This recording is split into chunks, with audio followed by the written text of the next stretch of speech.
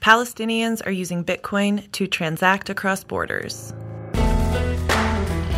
Good evening. I'm Bailey Reitzel, and this is Late Confirmation from CoinDesk, bringing you the top stories from September 18th, 2018. On today's show, another stablecoin, this time anchored to the Japanese yen. And we'll take a look at a decentralized exchange that's adapting its underlying technology to allow merchants to accept payments in any Ethereum token. At the end of the show, I'll be joined by CoinDesk reporter Lee Quinn to speak about how Palestinians are using Bitcoin and what still remains a hurdle for them in adopting the cryptocurrency. But first, a word from our sponsor. Master financial technology online with the 10-week Oxford FinTech program, interacting with an international cohort of business leaders and over 60 guest experts. You'll gain a practical introduction to key financial technologies and their business applications. Find out more at oxfordexecfintech.com. Palestinian residents in the Gaza Strip and the West Bank are adopting Bitcoin for everything from sending money abroad to buying stocks in other countries and also shopping online.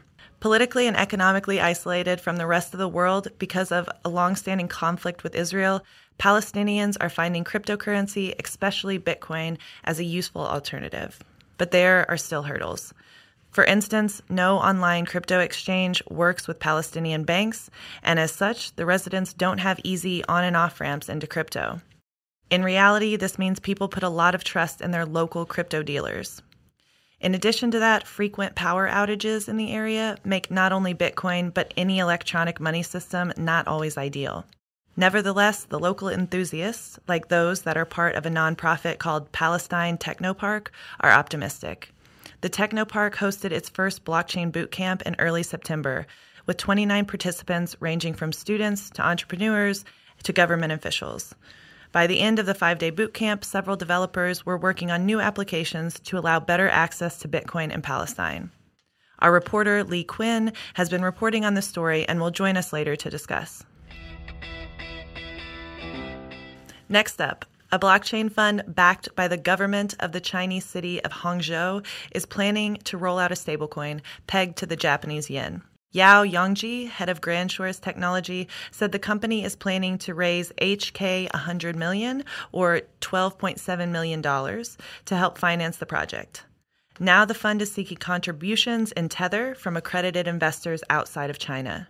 GrandShores recently got listed in Hong Kong via a reverse takeover of a Singapore construction firm called SHIS. Founding partners of the fund are already working with a mid-tier bank in Japan for the project, although the name of that bank is not public yet.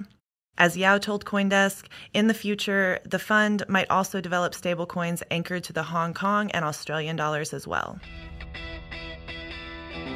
Did you know there are more than 119,000 Ethereum-based tokens?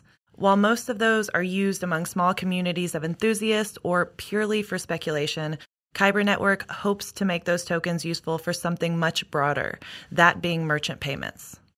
Kyber Network, which is best known for its decentralized exchange, is taking the technology that makes its DEX function and adapting that to purchases so that merchants can accept and then automatically convert, or users can convert and then pay with any Ethereum-based token.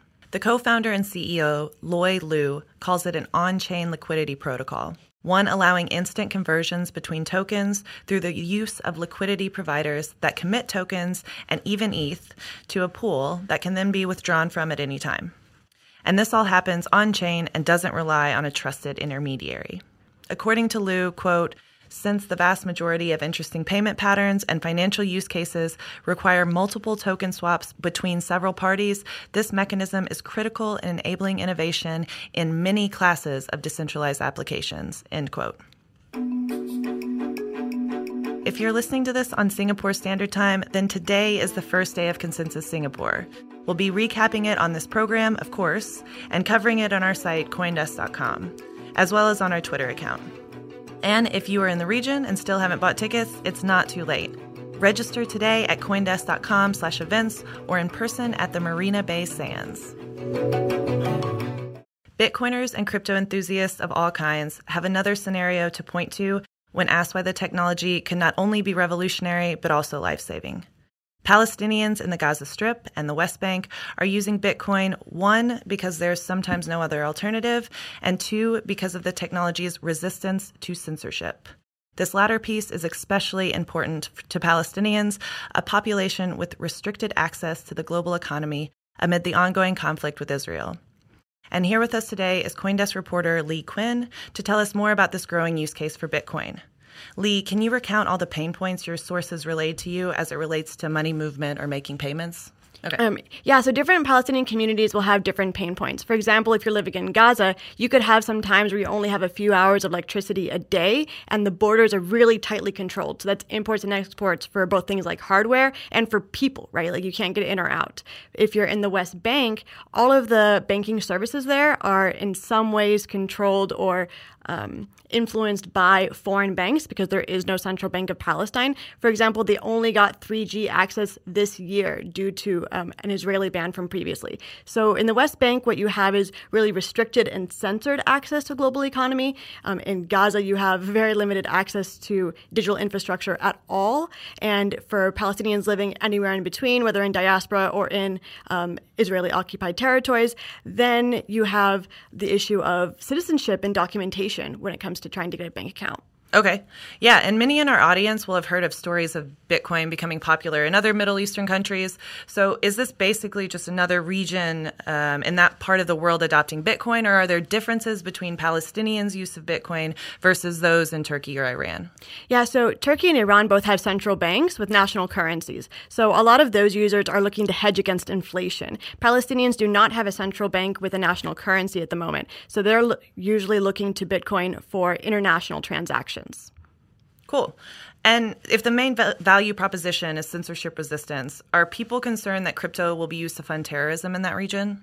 I've done a lot of research into the ways that different extremist groups use emerging technologies and digital infrastructures online, and I have absolutely zero concerns about Bitcoin being any more dangerous than PayPal, for example. And PayPal doesn't even work in the Palestinian territories. I am deeply, deeply concerned about the lack of access to the global economy that most Palestinians have. So I don't think that there should be any safety concerns. There are definitely human rights concerns. Gotcha. So ultimately, what is the potential impact of crypto could have on the Palestinian economy? So the biggest issue right now for the Palestinian economy is unemployment. In Gaza, it's above 43%. In the West Bank, it's above 18%. There is this huge pool of untapped, highly educated, often multilingual, unemployed people who could be receiving payments from abroad, working remotely, or able to sell their goods and services in ways that are less restricted than they are today if crypto became more widespread. Cool. Thanks for relaying that story, Lee. To learn more, visit Coindesk.com and stay tuned to Lee's coverage by following her on Twitter at LA__CUEN. Late Confirmation is brought to you by Oxford University's Said Business School. You can now study fintech entirely online with Oxford University's Said Business School. The 10-week program gives you the tools you need to build the future of transactions and commerce.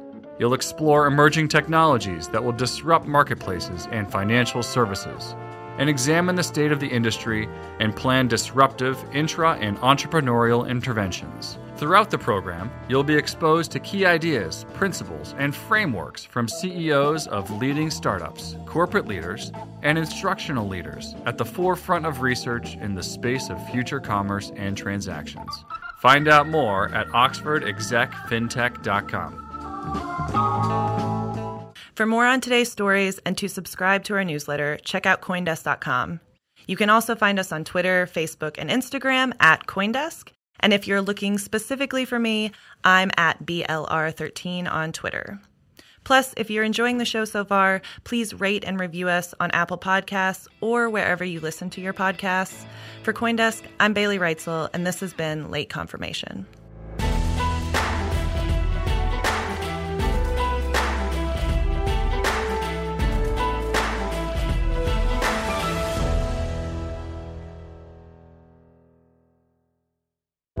The Podglomerate, a sonic universe.